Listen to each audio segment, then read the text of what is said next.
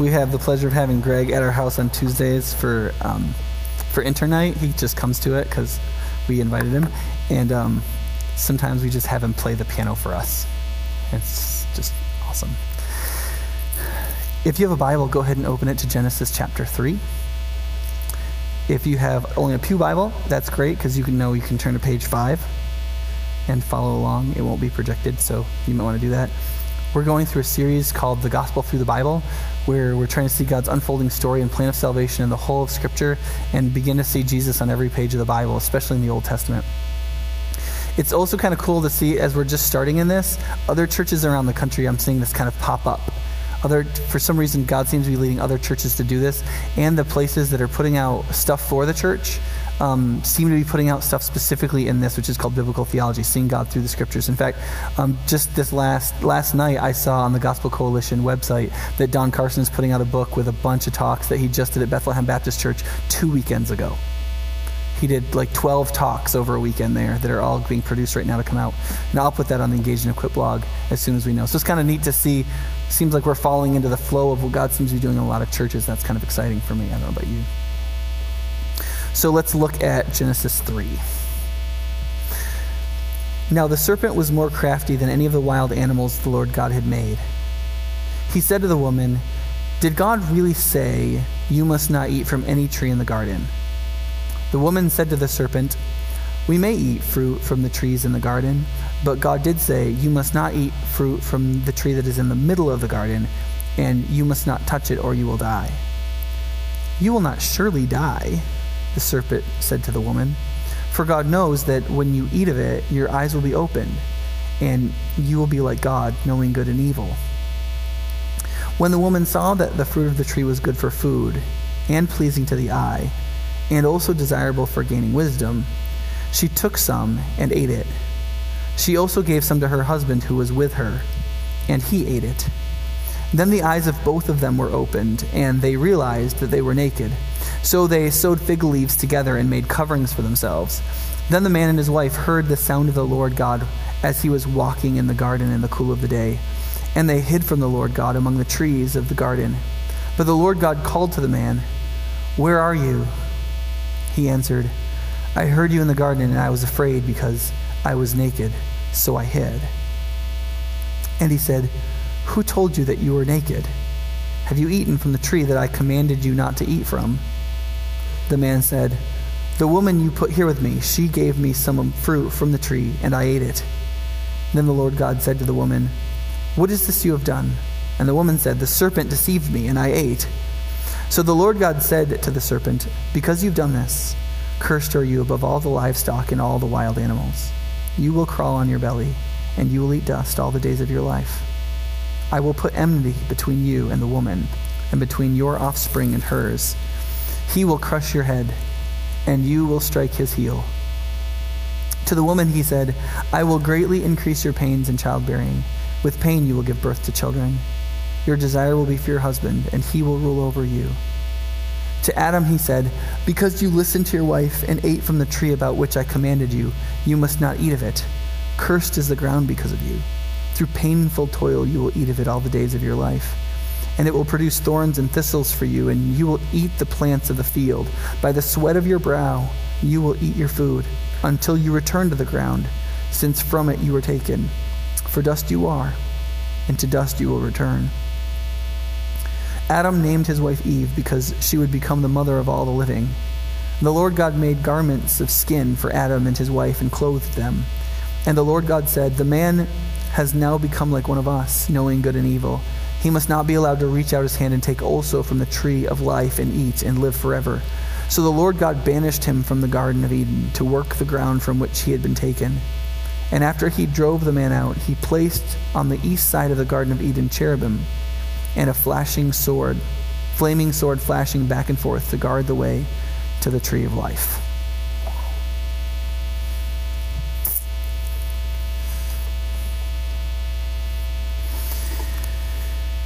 So, episode 3. I've decided to entitle this "The Seed of the Woman and the First Leather Pants."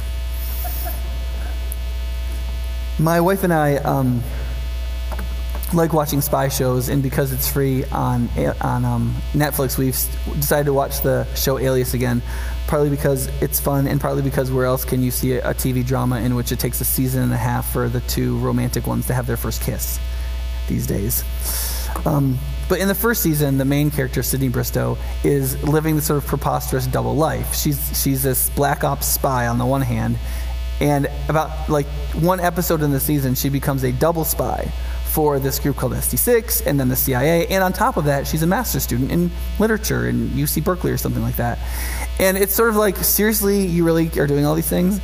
And it's so bad after the first season, they sort of ditched the whole master's thing. We can just do the spy thing because it's just crazy to think that she could actually participate in these things. But the thing is that although on TV shows sometimes preposterous double roles don't actually work, one of the things that you find out in real life is anybody who has any responsibility at all realize that they're living in tensioned roles. If you don't feel like your life is tensioned in different roles that you don't have any responsibility, or you're not actually fulfilling any of your responsibilities. Sorry if that's not encouraging. And one of the things that, if you're a parent, you've got these roles of encouraging your child and disciplining your child. If you're a boss, you're trying to support employees, but you've also got the deal of what you're trying to accomplish in the organization. If you're a coach, you want to develop that player but not lose the game. I mean, there's just all these tensions in life if you have any responsibility. And in chapter 1 and 2 of the story, God is shown to be creator and king. He's the creator of everything, and he's the king of everything. But in chapter 3, he takes on 2 more roles, and they're deeply intentional with one another. In chapter 2, he becomes judge and savior. And those roles he embraces, he doesn't hesitate, and he embraces together. God, in the whole story of Scripture, is both the one who judges and the one who saves. What I want to do this morning in the next several minutes is I want to look at 3 hang-ups that people usually have in Genesis 3. 3 things that people are like, why is it like that? That's a terrible story. And to show that actually those 3 hang-ups are actually 3 of the claims that Genesis 3 actually makes about who God is and who we are. And so I want to kind of work from hang-up to claim and see what we can do, okay? Sound good? Of course it does. The first hang-up that people often have with Genesis 3 is, what is the deal with the snake? Like, honestly, you've got the snake that apparently is like one of the livestock, and he's talking, and apparently he's smarter than the woman, which doesn't sound very gender, sensitive. And at the same time, though, built into this episode is the claim that image bearers don't have excuses. Okay? So if you look at the deal with the snake, like, what is the deal with the snake anyway? And it's important to recognize that in Genesis 3, the point of this story is not how evil came about. The point of Genesis 3 is how evil entered the creation through the first humans. How did evil come to humanity? The question of how did evil enter into anything is not talked about in this passage. We don't know where the snake comes from. We don't know where the snake goes. We don't know what's behind all this. All we know is this is how evil comes to humanity. Now, at first there's a couple verses in the passage that make it look like it's just kind of like a normal snake that's just really precocious, right? I mean, it says in the first verse that he's the craftiest of the livestock, and the curse, he says, you're going to be cursed among all the livestock, and you're like, oh, it's kind of like a really special snake, I guess. But yet, at the same time, it's a talking snake. There aren't any other talking animals in the Bible that God doesn't make them talk. It's a little bit odd. And at the same time, too, the snake isn't just crafty. He's not just sort of knowledgeable. He knows stuff that only God knows in creation, right? The snake doesn't just know that, oh, look at this fruit. It looks kind of yummy. It must be mangoes, right? Like, he actually knows what will happen if the humans eat it, at least on some level. And he's able to kind of twist that to try to get the woman to buy into this thing, which kind of makes you go, is it really just a snake? And then later, as you look through Scripture, there's a number of places where the Scriptures pick up this theme of a snake, which is against God and his adversary. So, for example, in Isaiah 27, verse 1, there's this place where when God brings about this final era of peace, where he has no more wrath for anything, he says that there will be a snake that he will destroy. And then in Revelation, where there's like all this imagery of God bringing about this final end, there is this huge serpent that is trying to kill a woman. The woman represents the church, or God's people that he's protecting, and the snake represents evil that's trying to kill him. But it says that old worm, or the snake dragon, Satan. Also, when you get a little bit further in the Bible, one of the things that people often don't realize with the name Satan is that how does the devil get the name Satan, right? That's not a very creative name, is it? And you see, Satan is just a Hebrew word that we don't translate. We just say it in English, right? So you know Hebrew words, isn't that great? Satan is the Hebrew word that means adversary or accuser, right? That's what it means. And so look at the snake. What's the snake's job? What does he do? What role is he playing? Well, he's playing the role of adversary, and he's specifically playing the role of adversary as accuser or conniver. And so most people have seen through the history of the church that this is not just an ordinary snake. But what it does point us to when we look at this whole passage and we put together what the significance of the snake is and his effect on the people is that deception and situation aren't valid excuses for image bearers. One of the things we actually learn quite a bit about in chapter 3 is what the image of God means. Chapter 1 and 2 don't say all that much about it. There's a bunch it does say. But when you get into chapter 3, the way God treats human beings actually tells us a pretty good bit about what it means to bear God's image. And one of the things it means to bear God's image is you don't get to use your situation and you don't get to use deception as an excuse for what you did or didn't do. One of the I don't know about what happens in your house, but one of the things I have 4 kids, 3 of them of sentient age, and one of the things that my kids know is if they throw around accusations when they do something wrong together, it is actually less likely that I'm going to come down hard on them. Because I have this standard, my generation is very averse to authority, and therefore we're terrified to discipline children. And so if I'm not sure I'm disciplining right, we tend to get morally frozen, right? And we can't discipline. And my kids know that, and they try to take advantage as much as they can. I'm sure your kids are wonderful in heart, but my kids have struggled with it a little bit. And so what they do is they accuse each other, because they know if they accuse each other, I'm more likely to hold back than kind of charge forward. But see, it's interesting. That's not what God does at all, right? He shows up on the scene, and he's like, dude, did you eat from the tree? And he's like, I did, but it's actually this woman that she made me do it. And she's like, whoa there, tiger, the snake. And God doesn't go, oh, it's the snake's fault. Why didn't you tell me, right? The more people who get implicated, the more people who are guilty. And nobody gets any less guilt. It's just there's more people involved. Well, let me just take some names. Are there any more names you want to hand out? We'll just put them all down. There's no release from that. There's no excuses. Excuses simply aren't accepted. Now, there's a couple reasons why this is important for us to find ourselves in this story. The first is because you and I, when we come right down to it on some level, most of us are really counting on our excuses. In the end, if nothing else works, we're counting on our excuses. We're counting on, God, it wasn't clear enough. I did what I could with what I had. Or there were so many people, there were so many counter voices. You didn't really speak loud enough. There are a lot of people telling me other stuff about you. And so there's that. I was born, don't you know I was born to this family? I was born in a socioeconomic class. Don't you know that my genetics, affected me that much? And don't you know that there's no way I could have done this? And the problem is that this passage should make us very skeptical about putting any hope in that approach to God. God just doesn't really seem all that moved by that. He just doesn't accept those kinds of excuses from image bearers.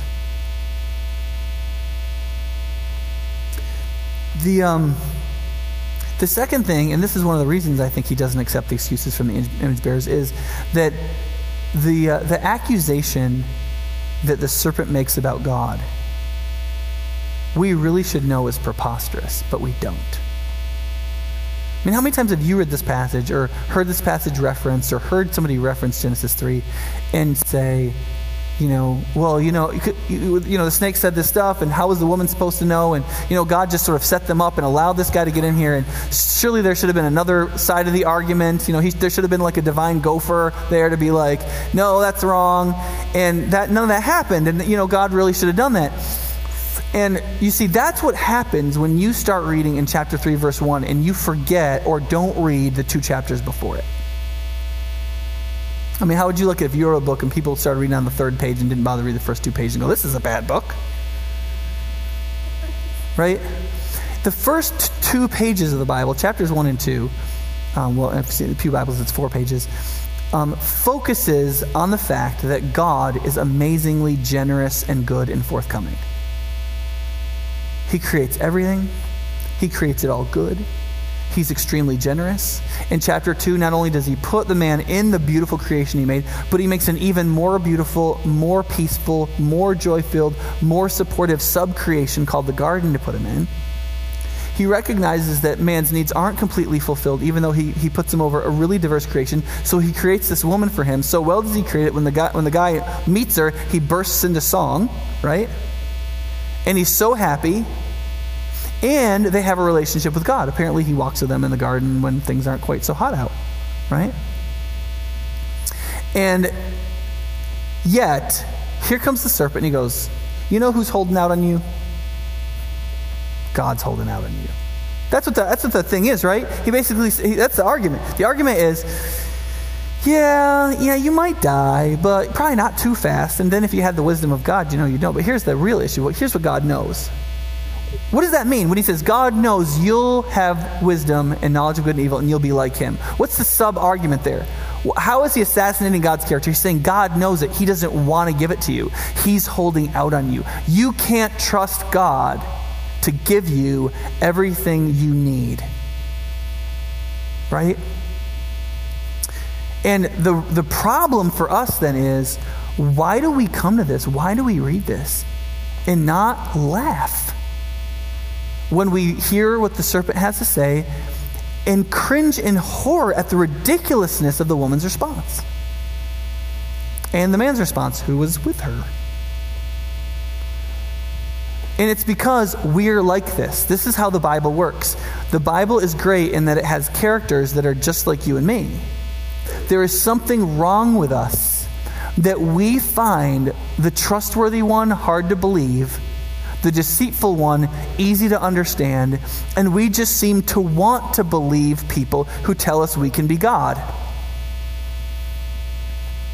Right? I mean, why can there be more than one cable news channel with people just coming on and saying whatever occurs to them? The deception, gossip, telling us whatever we want to hear, it thrives in human culture. It sells.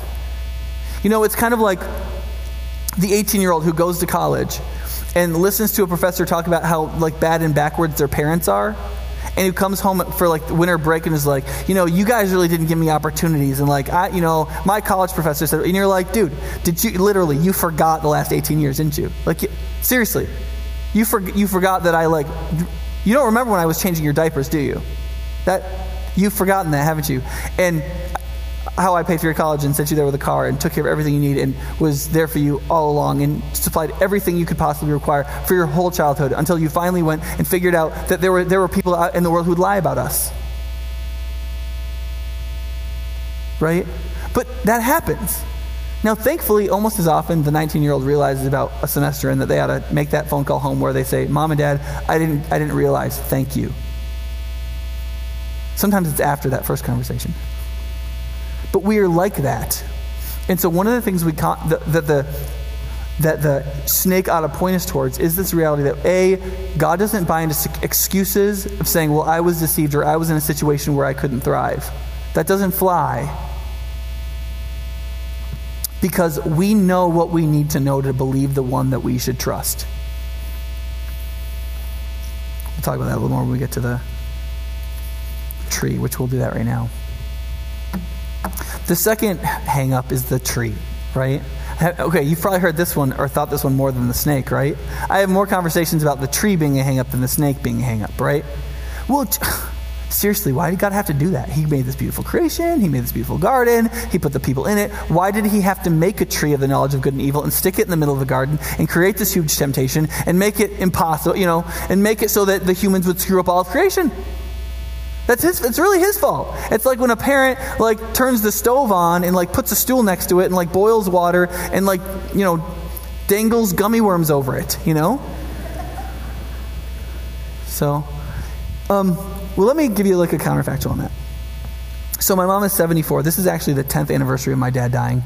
And She's 74. So, as she kind of has gotten along in years, she's decided that she wanted to make sure that her finances are in a place that if something were to happen to her, my brother and I could pay for her funeral expenses and stuff like that. So she created a savings account and put my brother's name on it with hers, and a checking account and put my name on it with hers. And she said, okay, here's this checking account. There's this much money in it, and I just want you to know that you can get it at any time you want. Here's a bank card.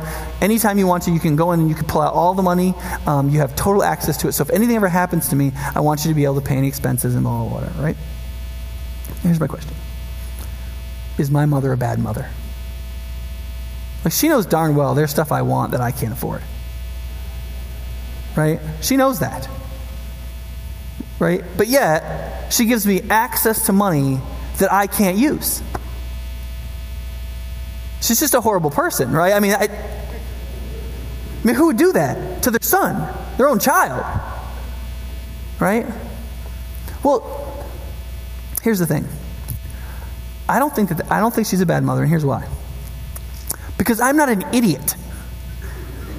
Well, at least not on that level, right? I mean, like, it's my mom's money. It's not my money. She earned it.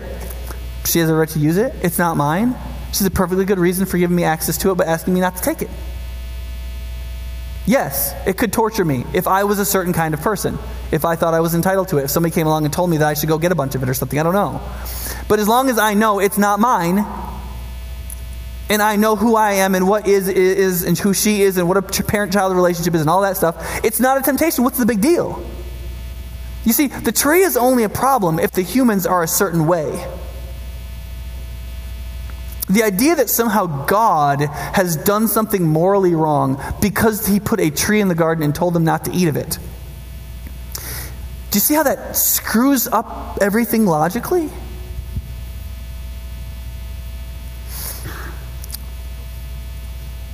Now, one of the reasons, now you might be sitting there saying, okay, Nick, that's not actually a very good analogy. And if you're thinking that, you're right, and here's why. Because most of us, when we read Genesis 3, we don't actually believe there is a purpose for the tree other than it being a test. Right? The reason why I have access to that bank account is because there's a purpose. Right? Well, one of the things that we need to recognize about Genesis 3 is Genesis 3 does not say the tree is there as a test. It doesn't say that that's why God put it there. It doesn't say that that's what its long-term purpose was. It doesn't even say that God... It doesn't say any of that stuff. All it says is there is a tree there, and God said not to touch it or not to eat from it. And it's actually not very good interpretation to believe that this situation the humans were in was static, right? I mean, Genesis 1 explicitly says the human beings aren't going to stay in the garden forever.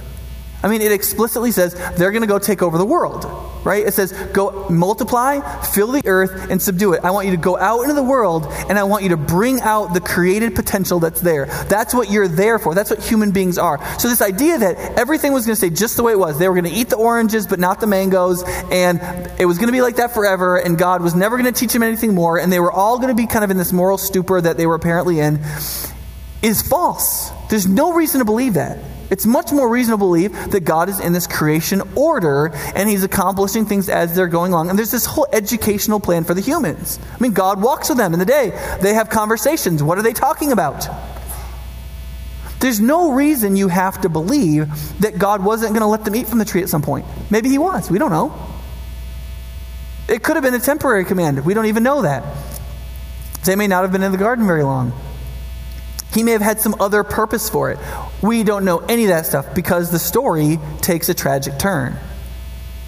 There's no reason to believe God didn't have some other purpose. And to the extent to which that's true, the story about the bank account my mom does obtain. It's just the same. Why believe God is only doing that? Especially when there's other places in Scripture where it explicitly said God doesn't act that way. He doesn't do things that are sheer temptations for us. There are things that he creates that end up tempting us because of how we think about them. But God never puts something in front of us just to tempt us. For example, this passage in James. Right? Blessed is the man who perseveres under trial, because when he stood the test, he will receive the crown of life that God has promised to those who love him. Verse 13. When tempted, no one should say, God is tempting me. For God cannot be tempted by evil, nor does he tempt anyone. But each one is tempted when, by his own evil desires, he's dragged away and enticed. Then, after desire has conceived, it gives birth to sin, and sin, when it's full grown, gives birth to death. Don't be, remember this word from Genesis 3? Deceived, my dear brothers. Every good and perfect gift comes from above, coming down from the Father of heavenly lights, a reference to creation, right? Who does not change like shifting shadows. He chose to give us birth through the word of truth, that we might be a kind of first fruits of all he created. I'm not going to get all the connections there between redemption and creation, but there's a bunch there. Now, the claim that we can get from the tree is this: that God's glory isn't just about his lack of limits. It's also about his glorious self-limitation, his goodness. Let me tell you what I mean by that. When God created human beings in his image, is us imaging him just that we are somehow powerful? Right? We are powerful, for the most part. I mean, human beings have accomplished some amazingly cool things through their power. We have lots of technology and things like that. Are we powerful? Yes. But is that really even the lion's share of how we're supposed to image God in the world? Right? You see, we believe in what's called God's omnipotence. That means God has all power. But that doesn't necessarily mean that God can do anything, even stuff that's logically impossible. For example, would it be a display of God's omnipotence for him to say, 2 + 2 = 5, there are married bachelors, here are some square circles, and good and evil are the same thing? No, that's not what omnipotent means. Omnipotence means God can do anything that's logically possible, and there are a lot more things that are logically possible than we think there are. Because we're pretty good at proving that things aren't logically possible when they are. But there are many things that God does or does not do, namely that he doesn't do, that are not a function of a lack of power, but a self-limitation. So, for example, if you look in the book of James, right, there's this verse, in Hebrews, it says this: because God wanted to make the unchanging nature of his purpose very clear to the heirs of what was promised. Right? What's that mean? So those of us who are going to believe in Jesus and become heirs to the inheritance of salvation that comes from Jesus, God wanted to make what we could receive in Jesus really clear, so we could know it and we could lean our faith into it and be sure of what he was doing, right? Because of that, it says, heirs of what was promised, he confirmed it with an oath, meaning he promised it, right? Now, what sort of person can you trust their oath? Somebody who never lies, right? That's the only person you can trust, right? God did this so that by two unchanging things in which it is impossible for God to lie, we who had fled to take hold of the hope offered to us may be greatly encouraged. Wait a second, what are the two things? What are the two unchangeable things? Right? One unchangeable thing is God never, ever, ever, ever, ever, ever, ever, ever lies. He never has lied, and he never will lie. And 2, he took a promise. He made an oath. So therefore, because this is unchangeable, the oath is unchangeable. The oath can never change. The oath that you can be saved through faith in Jesus, if you just give yourself to him and receive what he's done for you, that oath is as stable as God's existence itself. That's why he promised it. What that means is, you go, wait a second, why can't God lie? It's not a function of omnipotence, is it? It's not because God isn't powerful enough to say, the truth is false. God has the power to lie, he just never will. God has moral self-limitations because he's good. That's part of his character, and his character essence is unchanging and eternal. It's not that he couldn't say 2 + 2 = 6, don't you know? It's because he is inherently and eternally good, and there are self-limitations in order to be good. It means you can't do evil, i.e., the omnipotent God can't lie. Does that scandalize you? It shouldn't. It's a divine self-limitation that's based in his goodness. Now, here's the question. How do you mirror that? How do you image that in the world? How do you live out the image of God that you were created to live out? And that is, you accept God's moral self-limitations through his commands for you. That is, you obey God. You see, I know people have, for the last however many years, been trying to get back to the ancient Greeks, where we could have religion over here and morality over here, and never the two shall meet. I'm spiritual, and I'll do whatever I want. I'm spiritual, and I'll do whatever I want. Spirituality and morality need not be related to each other. For hundreds and thousands of years in the ancient world, that was true. Judaism and then Christianity upended that because it said, no, human beings are created in the image of God. The gods aren't evil. The God is maximally good. We're made in his image. Therefore, human existence has to be moral. It's inescapably moral. How we image God is who and what we are. We are meant to be good. We are meant to obey God's self-limitations. We're meant to live out a moral beauty, and that is a huge part of how we live out the image of God in the world. And the first lesson of that is, don't eat that. A single, simple limitation. It's lesson number one. It's not a hard lesson, but it's a necessary one, because you can't image God without obeying limitations. God is a self-limited, maximally good being. And to image him means accepting that for ourselves.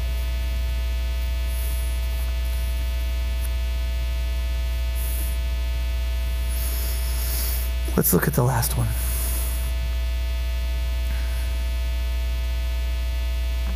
What's with God's reaction, or God is both judge and savior? One of the things that people struggle with Genesis 3 is they feel like God massively overreacts. In fact, that's most people's problem with the image of God in the whole Bible.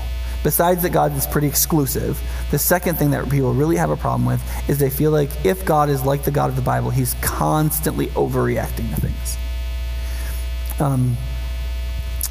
It's not my desire to try to humiliate that view. Listen, we live in a culture in which, any reference to discipline or people getting what they deserve for what they actually do, or that's seen as sort of like punitive, angry sort of thing. And so we just tend to have this feeling like any kind of retribution or justice in that sort of sense is wrong. Until somebody hurts us, then we want their eyes gouged out, their head chopped off, And so we look at Genesis 3, and see, the issue with Genesis 3 is it really depends on what you think happened. What's the crime? If the claim is, listen, the punishment doesn't fit the crime, the question is, wait a second, what's the crime? What do you think happened? You see, because if what you think happened is somebody got confused and ate a fruit they probably shouldn't have, and then all of creation gets cursed and they get thrown out of the garden, well, yeah, that sounds pretty awful, right? That sounds a little bit like, a kid eats something out of the pantry they're not supposed to, and you beat them half to death and stick them in a snowbank for 48 hours. Yeah, that doesn't sound right, because it's not. But you see, if you've read Genesis 1 and 2, and you know who God is, and you know what human beings are, and you know where human beings sit with God and creation, and you know what they've been called to subdue and bring out of creation the whole earth, what God has called them to do. If you know creation is supposed to be beneath the humans, and the humans to unite the creation with God, and if you know all of that, and then this happens, what you're going to realize is that to eat the fruit was literally a coup against the Creator. It was an attempt to de-God God. It was a rebellion and a defamation against the good maker of everything, and literally a reversal of the order of creation. It was to take the order of God, human, creation, and flip it over to the snake representing creation. Creation, human, God. It was the maximal possible offense. When I was in seminary, one of my professors was talking about a woman he'd met when he was preaching in England. And there was this young woman, she just got out of university, and she was given a teaching post in one of the downtown London schools in not a very nice neighborhood. And so she had these kind of unruly, poor kids in her class. Now, in England, Christian religious education is compulsory. It's a state church. And so you're supposed to teach Christianity in the lower grades. And so I think this was 7th grade she was in. And so she had like the book that she was supposed to teach from, and she tried it. It just was going nowhere. The kids were like shooting spit wads and stuff, and it wasn't really working. So she decided to take a different tack. So she came in the kids came in the next day, and the room was filled with all these art supplies, right? It was paper mache and chicken wire and boards and just paint and all kinds of stuff. And she said, listen, here's what we're going to do. We're going to make a world. Let's do that. And so for the religious education hour or 2 hours during the week, for a few months, they created a world. They made little paper mache mountains and rivers and centaurs and, people and dogs and cats and all kinds of stuff. And they could make anything they want. They had these little weird critters and, whatever. And they did this for a long time, and they did a really good job, and it looked really nice. And one day she said, okay, so have you guys ever had fun doing this? And they're like, yeah, it's been really fun. Okay. So let's say, and she picked up one of the weird little creatures that they made. Let's say this one said to you, you know what? I don't like you. I don't like how self-important you are. I don't like how you think you own the place. I don't like how you think you can tell us what to do. I don't even like how you made me. I wish I was different. I don't like this place you made. And she's kind of going on, and she says, what would you say to, what would you do if they said that, if he said this to you, And she kind of was going on, and finally some kid in the back yells out, I'd break his bloody legs.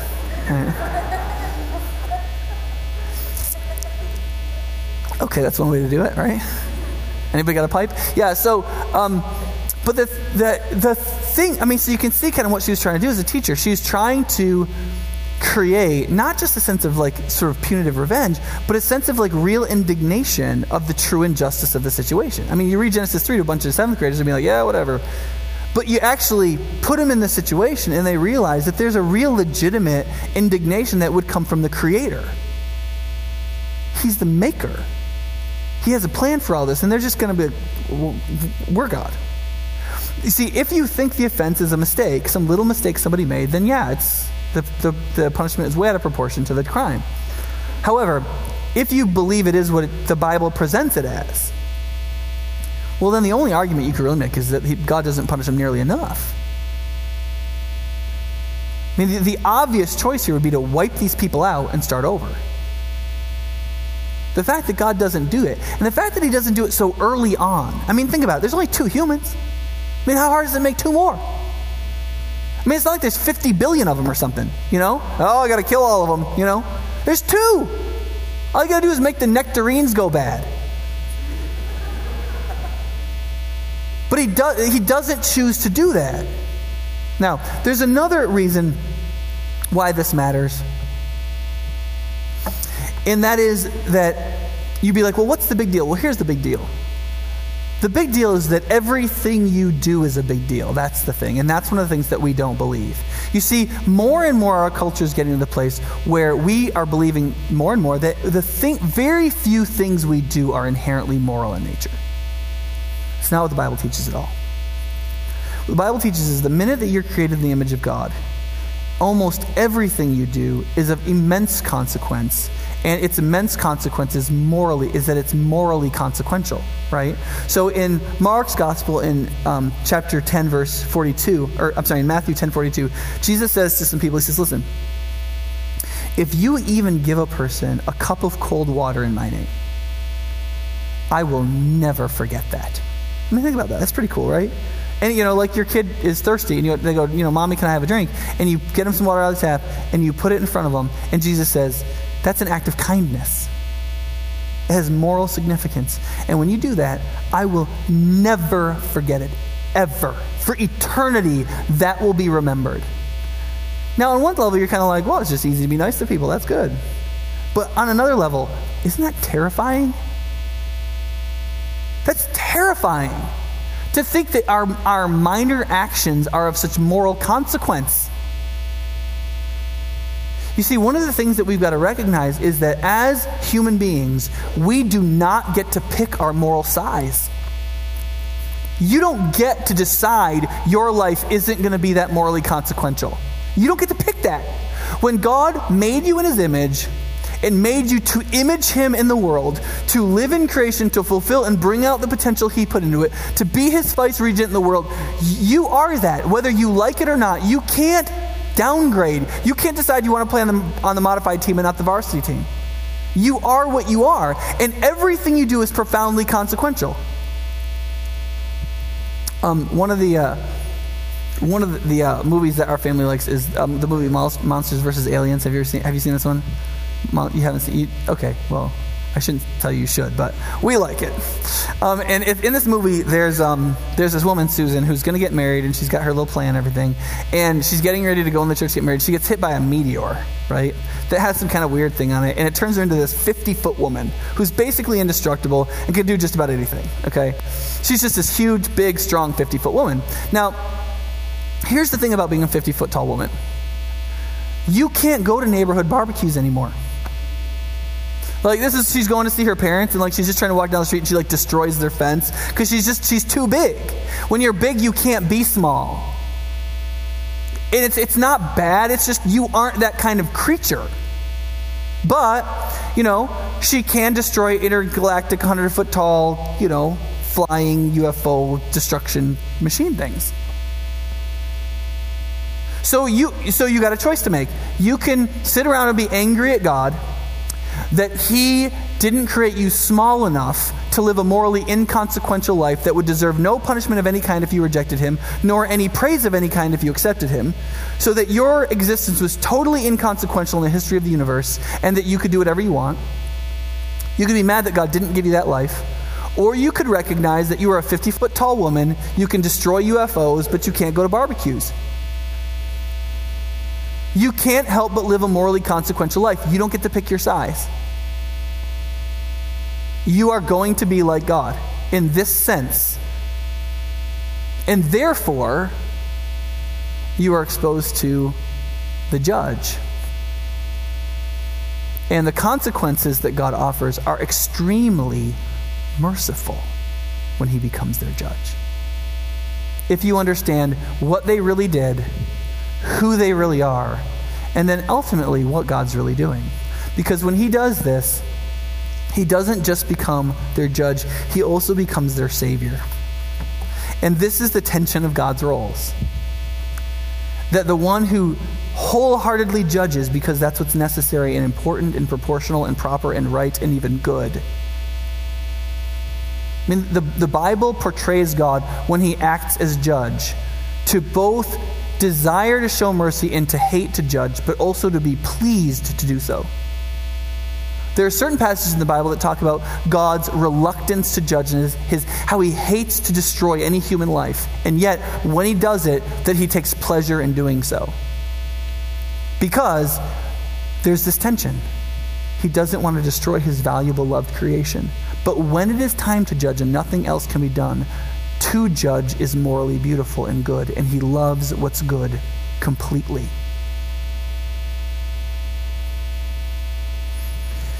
And when he gets here, he judges. He gives them exactly what they deserve. They lose paradise. They lose their innocence. The knowledge of good and evil that they get destroys them. The human race has been trying to get the knowledge of good and evil out of our heads like a poltergeist our whole existence. It turns us around and it makes us insane. But at the same time, where God judges, he also takes steps in that moment to redeem. So there is judgment, right? And he judges even that which is really good. I mean, when he tells the woman she's going to have more pains in childbirth, that she's going to have a desire for her husband, but he's going to rule over her, and that the husband is going to work from the dust of the ground. What's he saying there? Right? The idiom, your desire is going to be for, but you must rule over, that same phrase is in chapter 4. When God says to Cain, he says, sin desires to have you, but you must rule over it. That is, there is an inherent conflict inside of you. Sin is fighting for your life, and you have to fight back against it. Now, that's good advice to Cain, but if you see that same verbal use of the relationship between the man and the woman, what does that mean? It means the harmony of marriage is broken. The unity and harmony and complementarity between the genders is broken as part of the curse. What a terrible curse. One of God's greatest blessings is to give man and woman to each other. And one of the first things that is cursed is one of the greatest things, that is the harmony between men and women. We've been experiencing it ever since. Childbirth is going to be difficult. What's the creation mandate? Fill the earth. The very thing that's part of the creation mandate that is specifically and only for women is going to be a whole lot worse. And that they were both supposed to go out and subdue the world. And what does God say is going to happen to that world they have to subdue now? It's going to be a whole lot harder to subdue. It's going to be against them. That's the curse. But when you look at this passage, you have to look a little bit. But there's 3 places at least in this passage where you can see the beginning of the seeds of God becoming their Savior. And in becoming their Savior, becoming ours. In 3:22, he gets them away from the tree of life. Now, on one level, that's judicial. They can't eat from the tree of life. But in another sense, God already knows he's going to use death to save. They're going to die. You and I, we're going to die. But when you see how the plan of salvation works out, it actually uses Christ's death, but also our death to save us. God knew that there was a means by which, it actually says in Romans, we are freed from the law when we die. You remember that passage in Romans? It says, how long is a wife bound to her husband under the law of marriage? As long as she's alive. But what happens when she dies? Or what happens when the husband dies? She can marry anybody she wants to, right? Because the law of marriage that binds them together is broken by death. The law and its claim on us is broken by death. And so God already realized we needed to be the kind of creature that died if he was going to save us ultimately. And so he gets us away from the tree of life, both because we have no right to eat it. We don't know if there was another plan in which we were going to eat it and live forever without dying. All we know is that in the new plan, he got us away from it. The second thing, and the 2 things that are talked about more with this passage are, 1, in 3:21, he kills something. Think about this. They knew they were naked. They made garments out of fig leaves. And then when God showed up, they still said they were naked. Why? Because fig leaves don't make very good clothes. Right? It was preposterous. The human beings covering them themselves was preposterous. And up until this point, there's no mention of the humans or God killing anything. But yet God kills something to create the first clothes, the first leather pants, to cover the shame of the human beings so that they could be covered. And that begins this whole line in the Bible of the idea and the theme of atonement, that God produces a covering to save those who are guilty of sin. And then lastly, in 3:15, when God curses the snake, and if you buy the idea that the snake actually stands in as a personification of evil and maybe even Satan himself, God says to the woman, he says, listen, there's going to be conflict between your seed, your offspring, and the serpent forever. And ultimately, you're going to crush his head, and he is going to strike your heel. And you see, in the ancient world, seed was always in reference to men, right? Sexuality was understood as men provided seed, women provided fertile ground. That's how you had children. But he refers to the seed of the woman's offspring was going to crush the head of the serpent. There's only ever been one offspring without the seed of the man that was the seed of the woman, Jesus Christ. And in the cross, his heel was struck. But in dying and rising from the dead, he snapped the neck of the final serpent. He wins life for all of us. And theologians call that verse the proto-evangelion, the first good news, the first gospel. Before the gospel all came out, there was this promise that we mostly all just read over until we knew it at the end. But even when God is judging, and this is what I want you to take away from today. Even when God is judging, even at the first sin, even when everything goes wrong, even when the human beings have no idea what they are and they try to de-God God from creation, when they sin as profoundly as they can, when they reject all the good that he's given them, when they undo their very being, in that moment, God is judge as he must be and will be. And in that moment, he is showing mercy, and he is already working a way to save them. Because God will exist in the tension of his 2 roles. He will not be a simplistic being. He will be judge, and he will be savior. We will be consequential beings, And we will experience God as one of those two, primarily in our lives. And we can either accept his divinely created leather pants. We can either accept him covering our sins that ultimately is demonstrated in Jesus' death for us, or we can try to sow our own fig leaves. But I'm just going to take you back to the serpent and remind you that excuses for image bearers don't work. And we best not put our hope in them. But the same God who in Genesis 1 and 2 gave the humans everything they could possibly need, everything they required, saw their need before they had it, and made sure that it was supplied for him. That's called grace. Freely giving what people need. So in our sin, God has freely supplied everything we need through Christ. And you need to only receive him through faith. You need to just believe in, accept Christ's death for you, invite him into your life, lean on what Scripture teaches about him, invite God's Holy Spirit to fill you and apply that in you. Be part of his people trying to figure out that together, called the church. But you need to ask yourself at the end of the day, who is it that's really holding out on you? Who is it? Is it God? Is God really the one who's holding out on you? Or is it somebody else or something else? Are you being deceived? And are you hoping that that's okay if you can just make the best excuses? Or are you willing to be like God and accept his self-limitations and obey? Let's pray.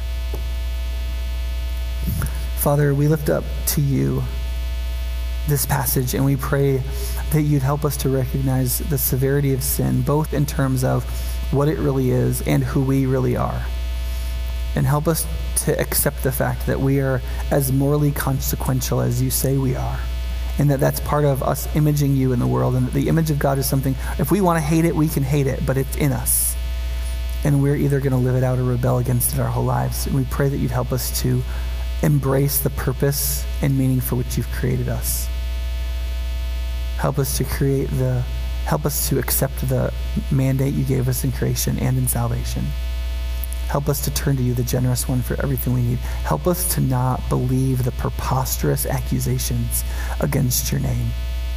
Help us to see that you've always been the trustworthy one, that you are the one who created two unchangeable things, the character of your unchangeable, truthful nature, and the oath and promise that all who turn to Jesus will be covered in the garments you make for them to cover their sin and to bring them rightfully to you. And we pray that as we go through this story of the Scriptures, that we would see how good you are, how important the choices we make are, how you want to bring us to yourself, how you've provided everything that we could want, how you aren't the one holding out on us, and how we can trust you and obey you. And in doing so, we become what we were meant to be, and image the one who everyone and everything was meant to see, the Creator, Savior, King, who is judge, but is even more glad to show mercy and be Savior. Pray in Jesus' name. Amen.